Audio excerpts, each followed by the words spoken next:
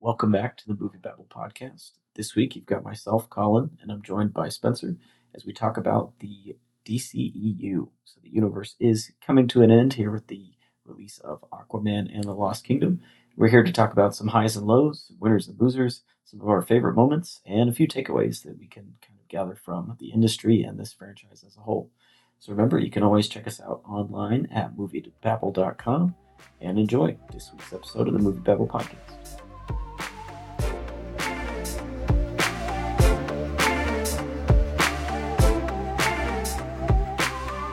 it's it's such a weird universe that started off as just kind of something that was trying to keep the good vibes from the Dark Knight trilogy going, and I have suspicions that they were hoping that Christian Bale would somehow wrap into it somehow, because hmm a lot of the imagery and like the actual logos and stuff from the Dark Knight trilogy made it into Man of Steel and then got washed away. But it's just become such a weird train wreck of trying to imitate Marvel and then trying to do its own thing in too extreme of a direction, and then becoming the shill for HBO Max and then Max and whatever it will be called after Max, Max plus Discovery. It's just such a strange 10 years it's been watching this explode and implode at the same time. Yeah, it's interesting because there was a point where if you would have asked me about doing this podcast, I would have had like much different feelings than I do right now. Like I'm thinking of the time in probably like 2016, 2017 when the MCU was like on top of the world and superhero movies were like not super grading or uninteresting, like kind of how they've been the past few years. And now I kind of like look back on the DCEU as kind of like this really it's a mess, kind of like we've alluded to, but it's also kind of interesting and endearing in kind of a weird way to me, just because it's had so many different directions and so many hands on the steering wheel that it just like it truly, I think, is going to be looked back on as one of the most bizarre and baffling times in comic book history. Yeah, it is just it's so weird. Yeah. Uh, but with that, I think let's go ahead and dive into our bottom three rankings. So the way this will work is we'll work from third from the bottom on down, and we'll just go kind of round robin it. I'll go ahead and tee us off. So with great applause, I will introduce my bottom three, which I don't think this is going to be too distinct from what the internet probably thinks the bottom three are. As we were putting this together, I had some very mixed thoughts on a few of these, but my third from the bottom is the 2017 Justice League. That is the Joss Whedon version, and I'll start with the fact that I spent my literal last dollar on this movie. Way back in 2017, I was very financially irresponsible, and ended up having much less money in my bank account than I thought I did. And the night before I realized that all happened, I went to go see Justice League. I splurged, got the collector's cup, for Superman, Yeah, of and course. woke up the next morning and realized I had spent my actual last dollar, and that this movie had sent me into the negatives. So that's my first impression of Justice League. I think I've seen it maybe once since then, and then whenever the Snyder Cut came out, I watched that again. But depending on who you ask, that's a different movie. But yeah, I'm gonna put Justice League, the Justice League cut, firmly at third Yeah. from the bottom. Yeah. I was gonna say the Justice League, as I think the Snyder Army calls it, is, the Justice League. So I actually also had Justice League 2017, but I had an honorable mention that I'll put as my third from the bottom just to make it a little bit different.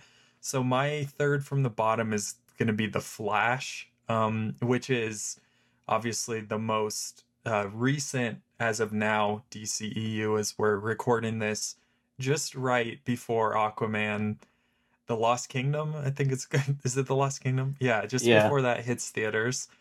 um yeah, The Flash is, It's a bad movie. Like I don't really know what else to say. Like I walked in, I guess, kind of with my expectations a little bit all over the place because I'd heard some people say, "Oh, this isn't near as bad as I expected it to be," and "Oh, Michael Keaton is in this movie," and all these kind of conflicting reports on the movie, and I thought the movie was awful, and it felt like it went on for way too long. The third act of this is maybe my least favorite third act in any of these movies. It's just a mess, and I did not think there was really anything good about the movie. So yeah. Well, I personally hope you're not tired of talking about the Flash because it does appear here pretty soon on my list. Okay. So we'll go with number two. No need to dwell on the least favorites for too long. So I worked at the movie theater when my second from the bottom came out, and I don't know if you remember the golden year of 2016, but the hype for this Yeah. movie was pretty insane. Will Mm-hmm. Smith had kind of started making a resurgence after I. I'm gonna say I don't think Will Smith's career has ever fully like dipped in a complete this guy's obscure sense, but had not really done anything that was a massive hit in a while since I Am Legend and Pursuit of Happiness. Like Will Smith was back, he was on the cast list for this movie that hasn't given it away already. But the hype for this was pretty insane. Like people were excited for this movie. I was excited to see Killer Croc brought to life for the first time, which soon became a severe disappointment. But Yeah, people were you were going nuts happy, huh? people were going nuts for Harley Quinn. Like the hype for this movie was everywhere, and that is Suicide Squad, not the Suicide Mm-hmm. Squad, just regular Suicide Squad. And I feel like what happened with this movie, like the problems that David Ayer had and the studio ripping control, has been pretty well documented.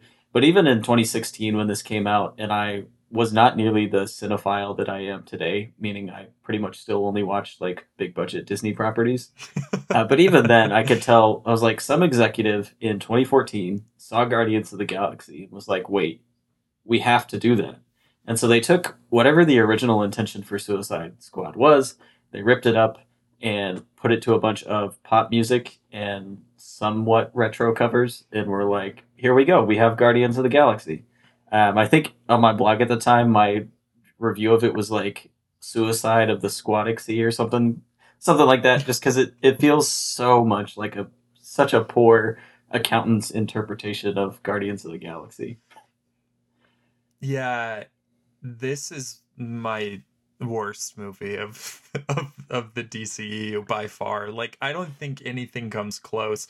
And it comes down to this is barely a movie. I'll just talk about it now, I guess. Yeah, it's oh dear. I saw this movie once in theaters and I like had I have a cousin who was like I think he was like 10 or 11 at the time. So it's like the perfect age for this type of a movie. And we were like I would have walked out probably had he not been there because I hated this movie so much. And when we were walking out, I was like, "Oh, so what'd you think of the movie? Did you like it?" Because I wasn't gonna just rip into the movie just in case he liked it. And he was like, "I didn't really like it." And I was like, "Oh, okay. If it's not appealing to like a 10-year-old, then." This movie's just a complete and utter failure. Um, yeah, there's so much about this movie that is so baffling. None of it makes any sense. It's just a mess. Like I don't know any other way to say it. And like you said, it reeks of studio interference. But even then, I don't think David Ayer is like the right filmmaker for this type of a property. Just judging off of his other work, you have things like Fury and Sabotage, and he's going to make this movie that's supposed to be this kind of wacky and kind of goofy tone, like comic book tone, and he just like didn't seem like the right filmmaker, the right fit for it. So, yeah, I agree with you. This is a terrible movie. It's one of the worst blockbusters of the 2010s, I would say. So that's where I High land. praise. Yeah. So if that was your number one, you want to go ahead and do your number two, and then we'll head Yeah, into and number one. it was kind of a a like push-pull between this and the Suicide Squad because I really dislike this movie. But my number two is going to be Man of Steel, um, which I want to start by saying Zack Snyder seems like a really like cool person. Like from what I've read about him, he seems like a decent guy. That said, his movies really don't work for me. This was kind of he like what people don't really remember, I guess, is that he was like a pretty uh people liked him at this point when he signed on to do Superman for Man of Steel, even though he kind of did Sucker Punch. Kind of the air around that movie was people being like, "Oh, he missed this time, but he'll probably come back and like knock it out of the park with Superman." And what it comes down to, the reason why I dislike this movie so much is I just hate his interpretation, his approach to this character. Like it feels completely wrong to me. Like the between this and Batman v Superman, there's like this, oh, Superman is this alien, he's something that we need to fear. Like there's all this really weird crazy type of like there's a crazy approach to this character where he's not something that you aspire to, he's something that you look up in the sky in fear of. And like he's snapping Zod's neck at the end of Man of Steel, and he's just like this really cold and distant character to me, where Superman, the Christopher Reeves ones back in like, the 70s and 80s, it was like when Superman was a like he's like the best of us, and he's this character who is meant to be something that we like aspire to be. And yeah, just Zack Snyder's approach and making it so dark and upsetting, and having, Pa can't like be like, oh, people will be scared of you if you like reveal yourself to everyone else. It just totally, every choice he makes in the movie, I feel like is the wrong one for me, for my taste with Superman. I know there are people who defend and like this movie a lot, but I really don't like this movie. Yeah, I like Zack Snyder a lot more when he's just playing in his own sandbox full of things he made up. Like, I think Rebel Moon, I'm excited to watch it even if I don't love it. Same. I think Same. Army of the Dead did a lot of really interesting things with that Yeah. genre. Um, Yeah. Still, like, didn't love it, but I'd put it far above here. And even within the DC universe, it's not in either my top three or my bottom three. But I think Batman versus Superman is a far more interesting movie than most of the things that have come out in the genre, even if I it's agree with that. horribly flawed. Like Yes. it's, Yes. It's bad, but I don't think it's yeah. a good movie, but it is an interesting movie, and at least Yes. it's trying to chew off a lot, and that's why I have it pretty significantly higher than even Man of Steel. Hmm. Yeah, that like I kind of thought at first, is Batman versus Superman belong in this spot, but then I was like, no, because that movie at least like does stuff. It tries stuff that's like kind of like you said. For me, it doesn't work in most instances, but it's like trying to do things that are different and kind of kind of fascinating. Like when you think back on it. So yeah, So my bottom worst DCU movie that I kind of already spoiled is going to be The Flash. I this was the kind of movie that as soon as it started, I was like just checking my watch. I was like, how long left? How long left? How long left? And it was like I had and the seen some of answer the was always 1 hour. I had seen the early reactions, and I was like, it can't be that bad. And then it's just the scene with the babies in the CGI, like the CGI. You can say it's stylistic all you want. It was really bad, and it was also just nonsensical CG in certain degree. Like I couldn't really tell like what Flash's super speed was actually helping him accomplish, and it's just a mess. And they were like, Supergirl is in this movie. I completely forgot Supergirl was in this movie because she shows up for Oh, about two same. scenes, and then she just gets her shit rocked by a CGI Michael Shannon over and over again. Even Michael Keaton coming back as Bruce Wayne, like I understand that's the big selling point of the movie, but like he's just an old guy in a bat suit. It was kind of funny watching. Like my favorite parts of this movie were watching his like 1980s Tim Burton tech interact with the world of Man of Steel and watching him like monkey crawl around some Kryptonians. But other than that, it's not good. And then it ends in just this horrible blur of AI faces Oh, that creates nostalgia for things that didn't even exist.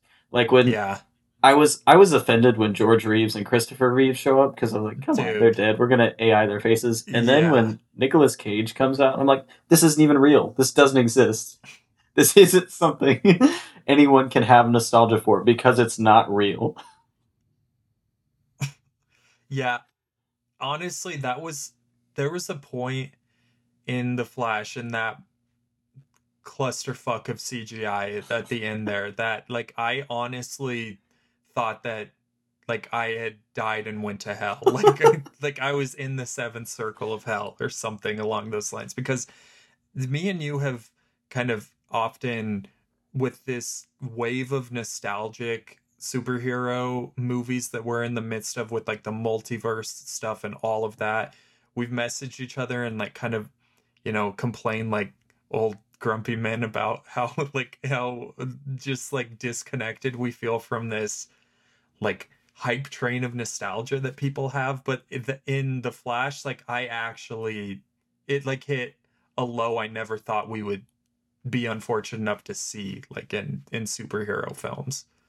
Yeah, that sequence made me wish that Teller's calculations had been correct and the Trinity test had ignited the atmosphere. I was like, total destruction would have been worth it if it meant no one ever saw this. Yeah. Yeah, it was really bad. Like I agree with you. This it's just oh, yeah. I don't like to think about it honestly. Well, with that, would you like to get slightly more optimistic and tackle the top three? Yeah, sure. So this is kind of where I kind of might be breaking some rules, so I'm gonna have to maybe have you rein me in. But do you want me to start with my number three? Yeah, if you want, go ahead Okay. and start with three, and we'll work our way up. And depending, this could be my number one. So, my number three is The Suicide Squad, the 2021 film by James Gunn. Um, so complete opposite. Like we have a Suicide Squad on each end of the spectrum for me, at the very top and at the very bottom. And it just comes down to this is how it looks when you do it right. Um, this movie really leans into its R rating, which I really respected. I like the characters. I thought the cast was great. It felt like the people who were wasted before, like Joel Kinnaman, for example, is like used really well in this movie, and I really liked him, which made me realize he's actually a pretty solid and charismatic actor, which the first film most certainly did not. Um, but on top of that, I think that there's a lot of really clever and interesting set pieces. I love I love the opening scene that sets up like, oh, there's this group who's basically the cannon fodder who we send in, and they're the actual like Suicide Squad out of the group. And it's just like any movie that opens with Pete Davidson getting his face like blown off and then everybody else like just dying horribly is something I'm into. Yeah, it has James Gunn signature like kind of, oh, this is a movie about misfits who are like learning to communicate with each other and work as a team. And I really really love this movie. I think it's an awesome movie. I agree with you. I have it a little bit higher up, so I'm gonna jump into my number three and then circle back to it. Okay. So for my number three, I have a runner up which I didn't count, and then an actual number three. So I'm gonna Okay. plug Blue Beetle because I don't really know. They're very vague on whether or not that's actually a part of this universe or the next one. I enjoyed Hmm. it. It gets an honorable mention. But my actual number three is going to be the 2019 Shazam, and I think Okay. I like this movie. I don't love this movie. I think it really was the first DCEU movie to have heart. I'll take that back. There's another movie that came out a little bit sooner. Trying to get my timeline in order, but it's one of the few DCEU movies to really have heart and really have an actual human character at the center of its story. And I think emotionally it hits a lot of its beats well. When I was a wee lad and you could still call Shazam Captain Marvel, he was my favorite DCEU or DC at that time superhero. Mm. And so it was really cool to see him brought to life on the big screen. I used to watch the reruns of the 1970s or 1980s show with my dad. So I was like, cool, we could go see Captain Marvel and Rock of Eternity and all that fun stuff. So it was nice to see him brought to the big screen, and I enjoyed Zachary Levi and Chuck, so I was like excited to see him not be fodder like he was in the Marvel universe. And I think he does a really good job with what he's given in this movie, somewhat in the sequel, but not nearly as much. And I like it. I think Billy Batson has a really good story as far as the DC universe goes. The villain isn't too memorable, but Mark Strong is going to do his best with whatever he gets, and I think he absolutely did so here. And I think just having like straight up demons be the enemies was a pretty cool Yeah. thing that you don't get a lot in superhero movies. Yeah, it kind of I heard somebody say that it has like the Joe Dante film vibes, like Gremlins, and those movies that kind of like I grew up with personally, where it's like it's not afraid to be a little bit more kind of dark and crazy. So yeah, Shazam's a fun movie. I did like Shazam. So If you say it um one more time, he appears. yeah.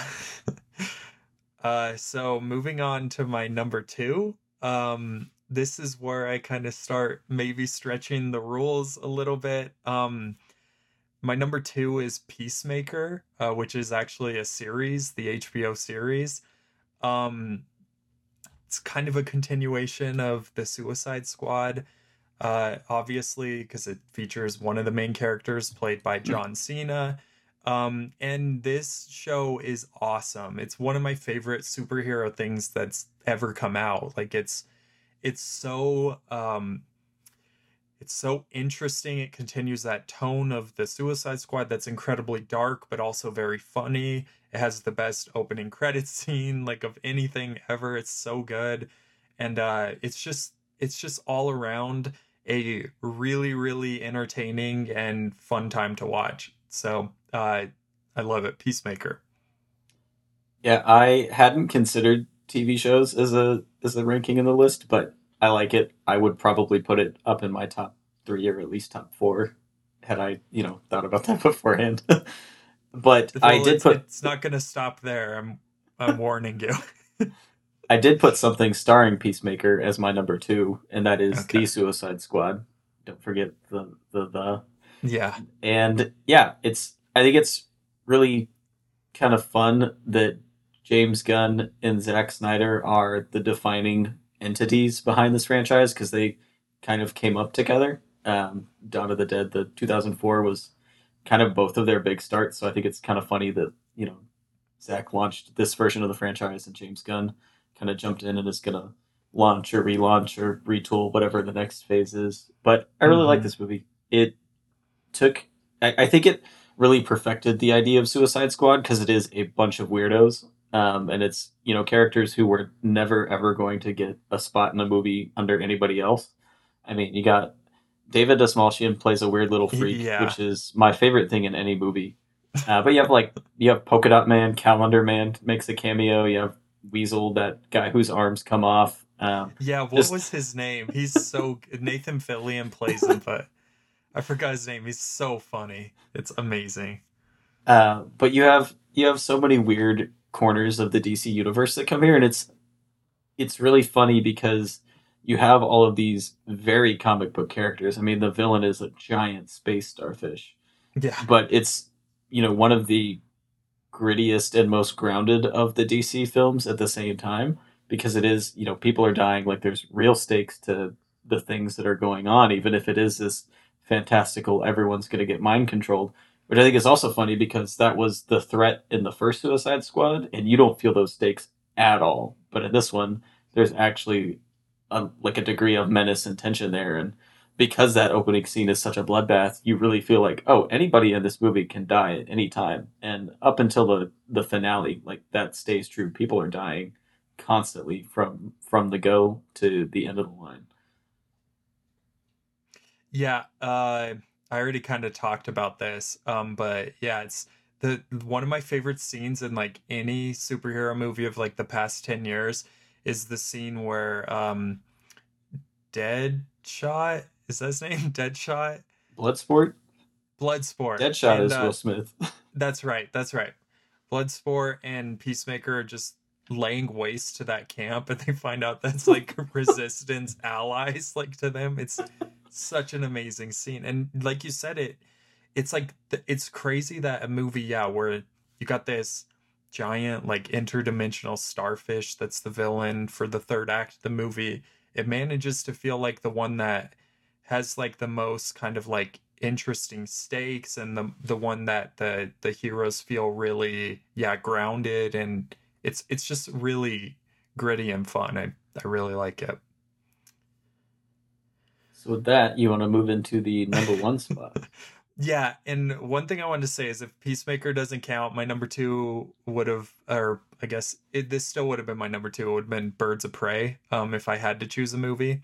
But my number one, which is really where I think I'm breaking the rules, but it's a DC property that came out in the past 10 years that isn't being continued into the future. So that's why I chose it, is the HBO series Watchmen, which Mm. is a sequel to Watchmen. Like I said, I think I'm cheating here, but any opportunity I can get to try to convince people to watch Watchmen, I'll take. I think that it's like one of the best continuations of anything ever. It might be my favorite piece of superhero media ever made. Like I think that it's about something really interesting and timely. It's got some great performances. There's great like twists and turns that the series takes. So I love it. If this doesn't count, then the Suicide Squad would be my number one. Birds of Prey would be my number two. Peacemaker would be my number two. Birds of Prey would be my number three, or Aquaman if no TV series counts. So Watchmen HBO series. See, that's another thing that now that you put it out there, I'm like, yeah, I would agree. I also love Okay. Watchmen, just to plug it. Last week, I had the thought after seeing Gene Smart in Babylon, be like, hey, I should watch Watchmen again. And then It's so yesterday, good. HBO blew it out of existence. So I think that it was I just was taken fuming off at for that. a second, but I think it's back on It's back. All now. right, Yeah, I all right. think so. I'm less upset now then. That's But one of the reasons why I put it at the top here, is because when I saw that, I was like, oh, I'm plugging Watchmen. So, yeah. for my number one, I put Wonder Woman. I think Okay. this movie came out. This is only the fourth DCU movie, believe it or not. But it came out when people had absolutely no faith in the DC universe, Yeah. because this followed hot on the heels of the double whammy of Batman versus Superman and the Suicide Squad, and then came out right before Justice League. So this could not have come out at a worse time in the DC landscape. But it made almost $1 billion, and it was bold enough to ask the question, what if one of these movies was really good? And in my opinion, it was. It's not something. It really, none of these movies are anything that I'm aggressively like, yeah, I want to rewatch this. But I think Wonder Woman was a really strong movie. It was a good blockbuster debut for Patty Jenkins. It really sucks to see her kind of get dragged down in a lot of this. It was Wonder Woman 3 getting canceled that kind of announced the end of the DCEU. And there's a reason why I haven't mentioned Wonder Woman 1984, because definitely does not sit near the top three. But I think this movie's really good. It really humanizes a more or less immortal, invulnerable character, which is something that I don't think this franchise ever really managed to do with Superman. But I think it's handled really well with Wonder Woman. I just like the World War One setting. It's cool. I love watching people duke it out in the trenches, and I think her walk into no man's land. There's a reason why it's in the Nicole Kidman AMC ad, because it is one of the most significant and I think one of the most powerful sequences that any of these movies has put together. Yeah, I like this movie, but I think that I Gal Gadot just doesn't work for me as a lead actress. Like I don't I don't think she's a good actress. I think Pine is like he runs away with the movie, like he's really good in it. And I think the direction is super strong.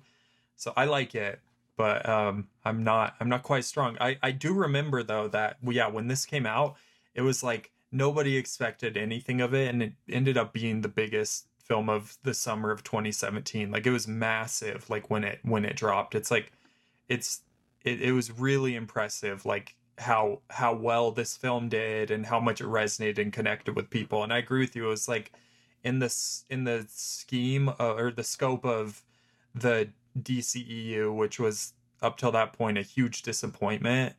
This film was like a breath of fresh air for sure. Yeah, and kind of getting a head start on the next thing we wanted to dive into. I feel like Wonder Woman stands out because it was the only truly female led DCU movie that didn't come out in the pandemic. And so I feel like they learned all the wrong lessons because, Wonder Woman was this big success and they, still had a 3 year jump on Marvel before Marvel did anything female centric, unless you count that one scene in Endgame. But they, they put Birds of Prey into production, Wonder Woman 1984 into production.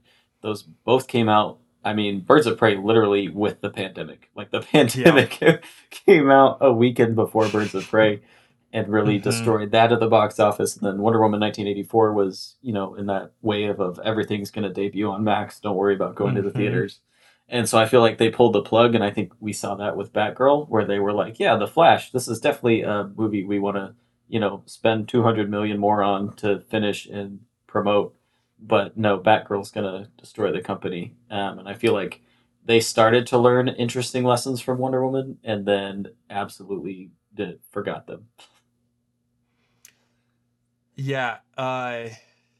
Man, it's interesting that you bring like say put it that way because I guess I totally had forgotten that Captain Marvel really was like the first big MCU movie. So yeah, it's like that. I feel like with movies like Wonder Woman being like I said, like the biggest movie of summer 2017, and then like Barbie this year being the biggest film of summer 2023. Like people often kind of undervalue, I think, female audiences and how much they're willing to show up when like when you make something that's good and aimed at them. So yeah, it's interesting.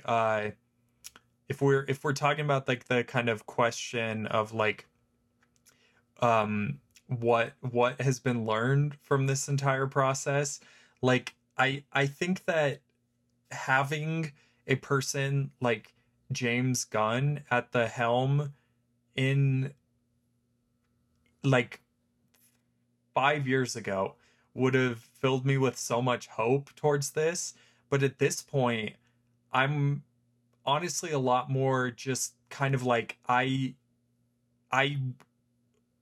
want him to do other things, like better things with his time as a filmmaker. Like I really like him as a filmmaker, and I'd way rather get more James Gunn stuff that's outside of what seems to be a genre that might be like we might be watching it slow death in real time. You know what I mean? Like it's I just feel like especially with somebody like David Zaslav at the helm of Warner Brothers, and we've seen like you brought up Batman or Batgirl, that he just like shelved the movie, and we're never the probably gonna ever see that movie. It might not ever see the light of day.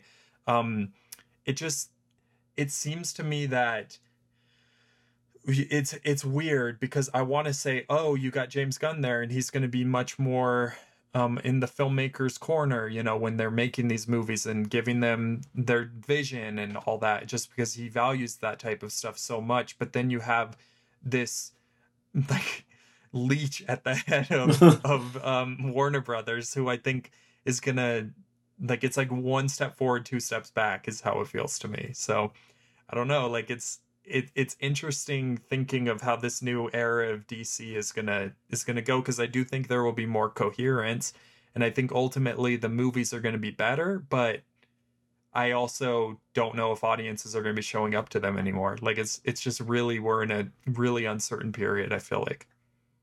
Yeah, and I feel like DC, just as a movie studio, not that DC itself is the studio, but they've never really had like a firm vision of what their franchises were going to be. So I mean, they had how much of a head start on Marvel? They were making Superman in 1978. And then, Batman came along naturally after that, and then they just kind of stagnated for a little while. And, of course, you got the Nolan series, which just kind of took the world by storm. And, you had a couple offshoots that never really took off to the same acclaim. And then, Marvel, who had pretty much been down and out, they had made a lot of movies that people really didn't like. Spider Man was going strong. The X Men were every other movie going strong. And then the MCU kind of came out of nowhere, took all these B-listers and turned it into, I mean, the event of the summer from 2012 really until this year. Like the Marvel movie of the summer was the event of the summer. And Mm-hmm. so I think you can see right out of the gate, with Man of Steel, I talked about how it feels like they really wanted Christian Bale to somehow be incorporated into this because there's a Mm-hmm. lot of like imagery from the Dark Knight trilogy in there. I mean, like the Wayne Enterprises logo and all that's all the same. And even at the time, there were like rumors swirling around. Everyone loves that bad Photoshop of Joseph Gordon-Levitt as Nightwing. Um, but then you can see where they kind of turned and were like, oh, we're gonna make this actually. It's not an origin universe. We're gonna make this a universe that's lived in. And the problem is they just kind of put it together with the same lived in care as they did with the Star Wars sequels, where you're like, here's this world. We're not going to explain how any of it came to be, but here's some things you recognize. And I think that's apparent in Batman versus Superman. It's apparent in Suicide Squad 2016. It's just kind of littered throughout where there was never a grand vision. So I think, yeah, it is cool that you have James Gunn stepping into kind of a Kevin Feige role where at least you have one person who's making these decisions and can kind of lay the course, but at the same time, it could not be put together by a more chaotic studio head Yeah. and studio at this time. Yeah, it's crazy. It's so, like I said, it just feels like we're in a big question mark right now in terms of both the big superhero studios. Like it's just like James Gunn, if he had been walking into this gig like in 2017 or something, it'd be way more like, seem way more optimistic like about the time. Like it's just it's going to be interesting to see where we go from here. Yeah, and I think there's enough hope, at least for his movies at the start, because you look at Guardians of the Galaxy 3 was Marvel's biggest hit, and if I'm not Hmm. mistaken, it was Disney's biggest hit this year. Yep, And I it think was. if Barbie and Oppenheimer prove anything, it's that there are still people who will latch on to a director and be like, they are making this, I'm going to go see it. And I Hmm. think Superman Legacy is going to be pretty pivotal. I think it's going to be banking on James Gunn more than it's going to bank on Superman. Yeah, And I think that's what this universe needs, and that's ultimately what the earlier Marvel movies were doing. Is you were banking on Favreau. I mean, Kenneth Branagh directed Thor, which is I think a pretty crazy. big deal. Yeah, and I mean even Crazy. even Joss Whedon had a lot of credit at the time. Like you were banking on the people making the movie, and even you look at the Russo brothers. Say what you will about their work since then, but they were the guys who directed the paintball episodes of Community, which were the Hmm. biggest deal on TV at the time. Yeah. And so I think if they can kind of keep that in mind and bank more on the artists than the properties, I think there's hope. But if it continues to be like, well, we need to rush this character out because we own them, then I think we're going to be in the same spot in 5 years. Yeah. I think that what it comes down to is that Superman Legacy is going to have to be an awesome movie. Like it's going to have to be really, really good to get people, I think, back into the zone with this, because people will show up for a Superman movie. Like it's gonna happen, especially because I think James Gunn's gonna nail the tone. But it's like, will they keep showing up after that? And it's just, people showed up for Ant-Man, in 2015, which is an obscure character, but that Marvel was on top of the world at the time, so it's gonna be interesting to see. Yeah, and I think at least from what we've seen so far, it's going to be a much different Superman movie. It's not going to be Hmm. here's Superman and all his human friends. It's here's Superman and all these weirdos. Also, you have people who are recognizable enough, and some of the leads. I am beyond excited that Rachel Brosnahan is going to be Lois Lane. I think that's phenomenal. I will watch Midge Maisel wipe the floor with Clark Kent and Lex Luthor all day. And I think Nicholas Holt, who also plays a lot of weirdos, I think him as Lex Luthor is going to be really interesting. Yeah. And yeah, I have a lot of hope in James Gunn. So with that, let's jump into some winners and losers. So for this part, we don't necessarily want to talk about the movies themselves, but I want to talk about who kind of walked away from this winning and who really walked away from it losing. So I'll start. One of the biggest winners I think in this whole franchise is Ben Affleck. So if you take yourself back a long time ago to the year 2013, 2014 was when he was announced as being cast. People pretty much hated Ben Affleck, and it was Yeah. because of Daredevil. Last week I watched Surviving Christmas, which is a comedy he did with James Gandolfini in like 2003, and it made me hate Ben Affleck a little bit. And I was like, okay, like he was not a popular guy when this was announced. People kind of went nuts. They're like, "Are you kidding me? You're gonna make like this pretty boy? He's gonna be Bruce Wayne." Having to follow the most popular Bruce Wayne of all time. But for better or worse, I think these movies pretty well redeemed him. Like people love Ben Affleck right now, and I think he's had a more interesting career this side of the DCEU than he has before it. And he has, I mean, he was in Good Will Hunting. He has some pretty good movies before it. But I think you look at something that came out this year, like Air, which I absolutely love. Yeah. I think this universe redeemed him, and I think his time as Batman, even though it doesn't seem like something he's ever really been, too enthusiastic about after the debut. I think it absolutely did wonders for what audiences think of him. Yeah. I think that's an interesting like take. I think the real winner here is Ben Affleck's public image, like in terms of Batman, because I don't know how much he enjoyed making the movies. Like we've seen all the memes. Like it seems like Ben Affleck has a lot of really he seems to constantly be having an existential spiral from the look of just how he looks. But I don't know. I think it's interesting because I was not on the wave of people who was hating on Ben Affleck when he was cast, but I remember it well. Because he was coming off of like The Town, which is a good movie in my opinion. He was coming off of a Best Picture win from Argo, and it just like seemed like Ben Affleck to me, somebody who was like more a little more into film, I guess, than most people. He was like kind of on top of the world at that point, but for the people who kind of gave up on Ben Affleck, which rightfully so. He was in like Jiggly and Daredevil, like you said, and like Jersey Girl, all these like movies where it's just like, oh God, like not this guy. Pearl Harbor, like it makes sense why people were so just. So I was pretty curious to see his take as Batman. And even though I was disappointed in the movies, I thought he was solid as Batman. And like you said, it turned public opinion on him. Everyone seems to really have responded well to his performance as Batman. So I'd agree. Like overall, Ben Affleck is like a quote unquote winner, or more so, in my opinion, Ben Affleck's public image is what is the real winner. Well, I'm glad we agree that Ben Affleck is cool. But if you want to head into your first winner for the DCEU and who kind of walked away from this with a big dub. So my first pick for a winner, I'll start with actually this one, the Snyder Army. They're winners here. because there was a point in time. I think what people don't really remember is that the conversation around the Snyder Cut was that it was this complete thing that existed, that it was like just hiding underground somewhere or something, according to these people. They were like, it's completely finished.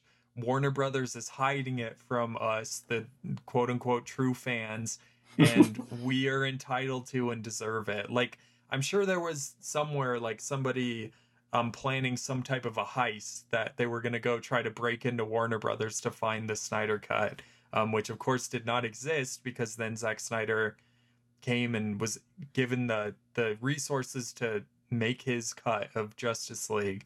Um, but yeah, the Snyder Army, they won that battle. Like everybody would like shit on the Snyder Army consistently. It would be like, "Oh, you guys are lunatics. You guys are a joke. Move on with your life." And who had the last laugh?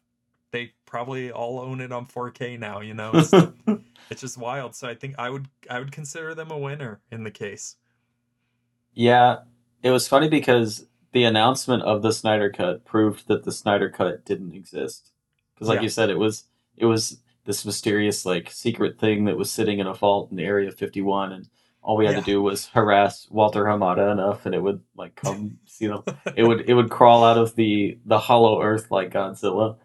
Mhm. But then yeah, it turned out it wasn't a real thing, and then they proved that if you harass studio executives enough over the internet, you can eventually get your way. And I think all the bots were also winners. This was, kind of riding the wave of the Alita army. But I mean, The Mhm. Flash won the first honorary Oscar in Yeah. the Snyder Cut for The Flash entering the Speed Force was the most popular scene. I think, yeah, lots of real and fake winners in the Snyder army. Yeah. I think for me, the other big winner out of the DCEU is Henry Cavill. And I think what I really like about Henry Cavill and is he occupies what I like to call the Ruffalo space, because if you look at Mark Ruffalo, he's in the MCU. He's been around since 2012, but he really only has to show up like every 3 or 4 years. So he's playing a popular enough character that he's getting millions of dollars to do it, but he's not actually having to put in work most of the time because Mhm. he's an add-on in other people's movies. And so he's got all this time to go do more interesting side projects that put Mark Ruffalo out there, which is why he's currently running, post Endgame, and the others are just kind of walking, with the exception of Downey, who just recently blew up again. But I think Henry Cavill was in that position for the DCEU, which I think is kind of funny because he started it. It was supposed to be based around him, Yeah. and you can see that Man of Steel, it made a decent amount of money, but it was pretty mixed reviews. I mean, Superman got his ass beaten by Iron Man 3 that year, which I think is really funny. But then Henry Cavill is kind of in that position where the only other movie where he's the real lead is Batman versus Superman.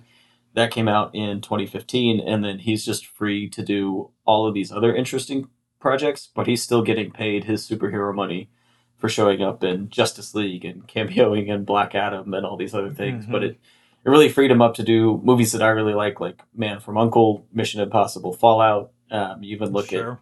Argyle coming up, and I think the DCEU proved that Henry Cavill could be a leading man, and I think The Witcher has continued to prove that.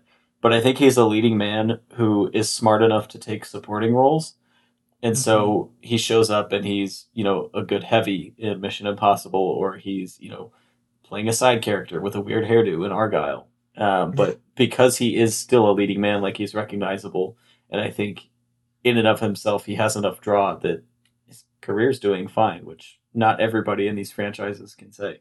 Mhm.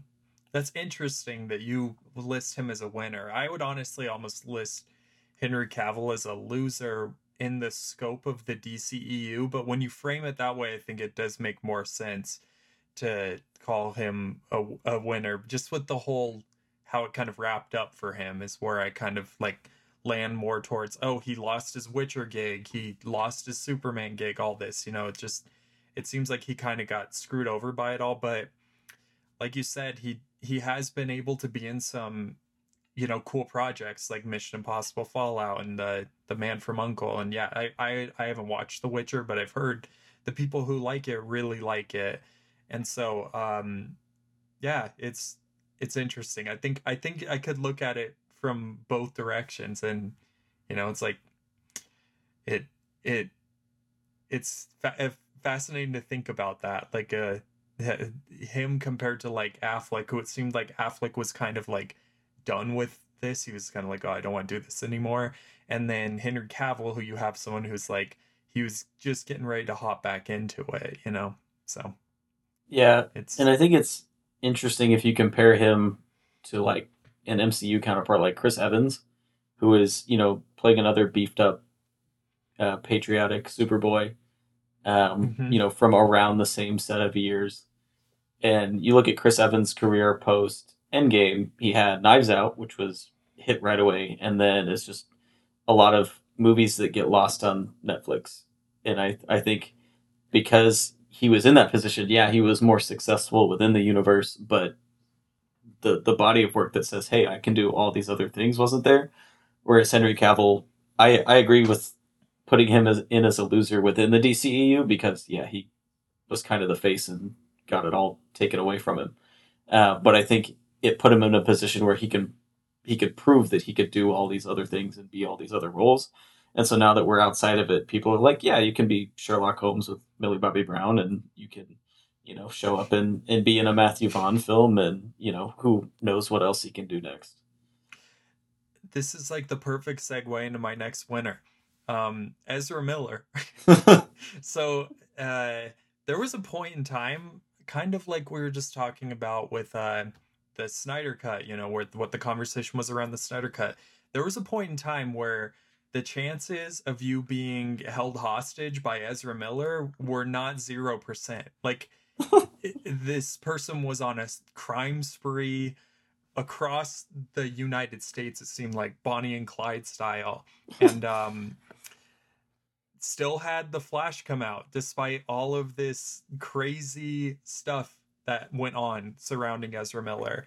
And I think that constitutes Ezra Miller as a winner in this situation, because with Batgirl getting shelved by David Zaslav, we have a situation where a movie where you have a very unappealing leading star with Ezra Miller is a film that still gets released. And so I would say that I count that as a win for old Ezra, where they were a leading actor in a huge, massive tentpole summer release that obviously bombed horribly. However, still it came out, and the Batgirl didn't. So I would say that's where I stand on that one.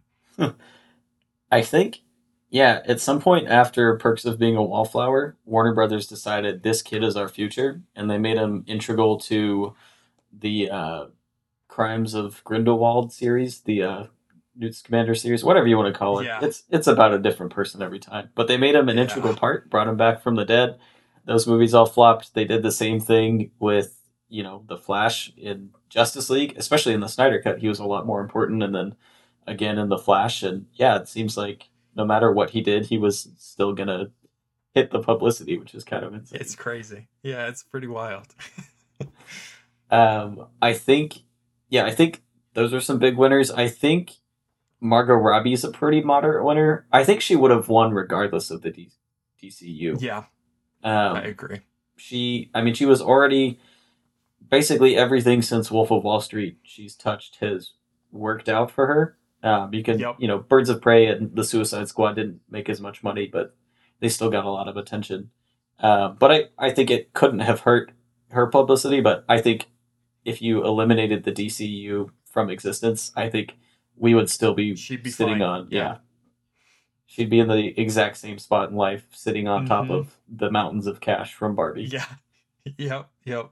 That's the thing, is like Margot Robbie has proven herself to be a very like she seems like a very intelligent and savvy person.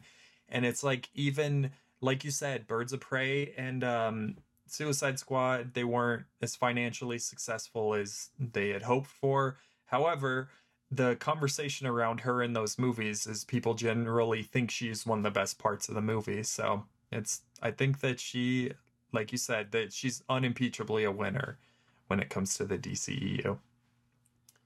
Yeah, and I think ultimately the DCEU obviously didn't work out, but I think it was important that we had this Burger King in the midst of the McDonald's empire over at Marvel, because at least there was some counter programming. There was a little Mm-hmm. bit of option, and over time, this franchise tried to morph itself more like the Marvel films, but at least there was something different.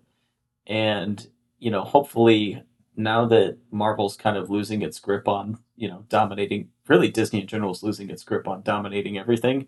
Hopefully it can, kind of be more of a Wendy's and less of a Burger King in this new era. um, can I quickly say my two losers just because I'm really pleased with these. So the losers of the DCEU for me are Michael Shannon is my first one. The poor guy that he seemed miserable in the Flash, like didn't want to be there, but probably took his beach house and was just like, okay, like I'll be there for 2 days. Like you have to shoot around me while like I'll take a lunch break and be there, or whatever. But and then the other loser I would say is the rest of us, everyone else on the planet. So those are my losers. Did you have any losers? Yeah, I think Michael Shannon's up there. But Yeah. he's one of those like Tommy Lee Jones, Sean Connery types who, if they don't like their movie, they're not going to hide it at all. Oh yeah. And like Hugo Weaving, like the kings of just absolutely hating everything they've ever done. Yeah. Yeah. But at least he's proud of it. And even I listened to he was on Armchair Expert pretty soon after the Flash came out. He was like, I didn't really care. I didn't have to do a whole lot. And then they were like, Hmm. we'll pay you money. Just show up, say like a line over 3 days, and then you're good to go. Exactly. He got to buy like a beach house, I'm sure, or something. He got to buy a new boat or there's something along those lines. Like he's not hurting any, but just kind of didn't get to do a take shelter or a mud or whatever. Yeah, and I think my other big winner, and I love to talk about him, is David Dismalchian. He just he plays weird little guys. He started playing them in The Dark Knight. He played one in this DC universe. He'll probably play another weird little guy in the next one. And I think the Suicide Squad, he kind of sits in the Margot Robbie boat, where yeah, it didn't make a ton of money, but people really liked Polka Dot Yep. Man, and I Yep. mean he's a busy actor. He was in Oppenheimer in a pretty significant role. He was in Last Voyage of the That's Demeter, right. give or take. He's had busy years since then. Mm-hmm. Yeah, that guy's always working. Like I always love whenever he shows up. He showed up in the Boogeyman too Yeah. recently. So yeah, he's a really good like just I love how James Gunn gave him like the chance as just like this small consistent character actor to play this like kind of bigger role in a tempo movie. It's fun. So yeah, I'd agree. He's a winner. So as we kind of wrap it up, we'll do some real quick. Do you have any favorite moments from the DCEU?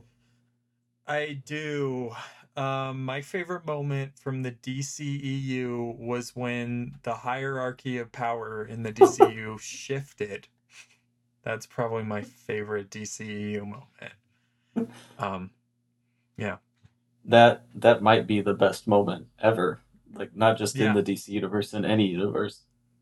called his shot, man. He called it. Did he hit it? No, but he called it. But he aimed at something, and that's really what Yeah. matters. Yeah. Yeah, I this franchise is mostly hit and miss for me.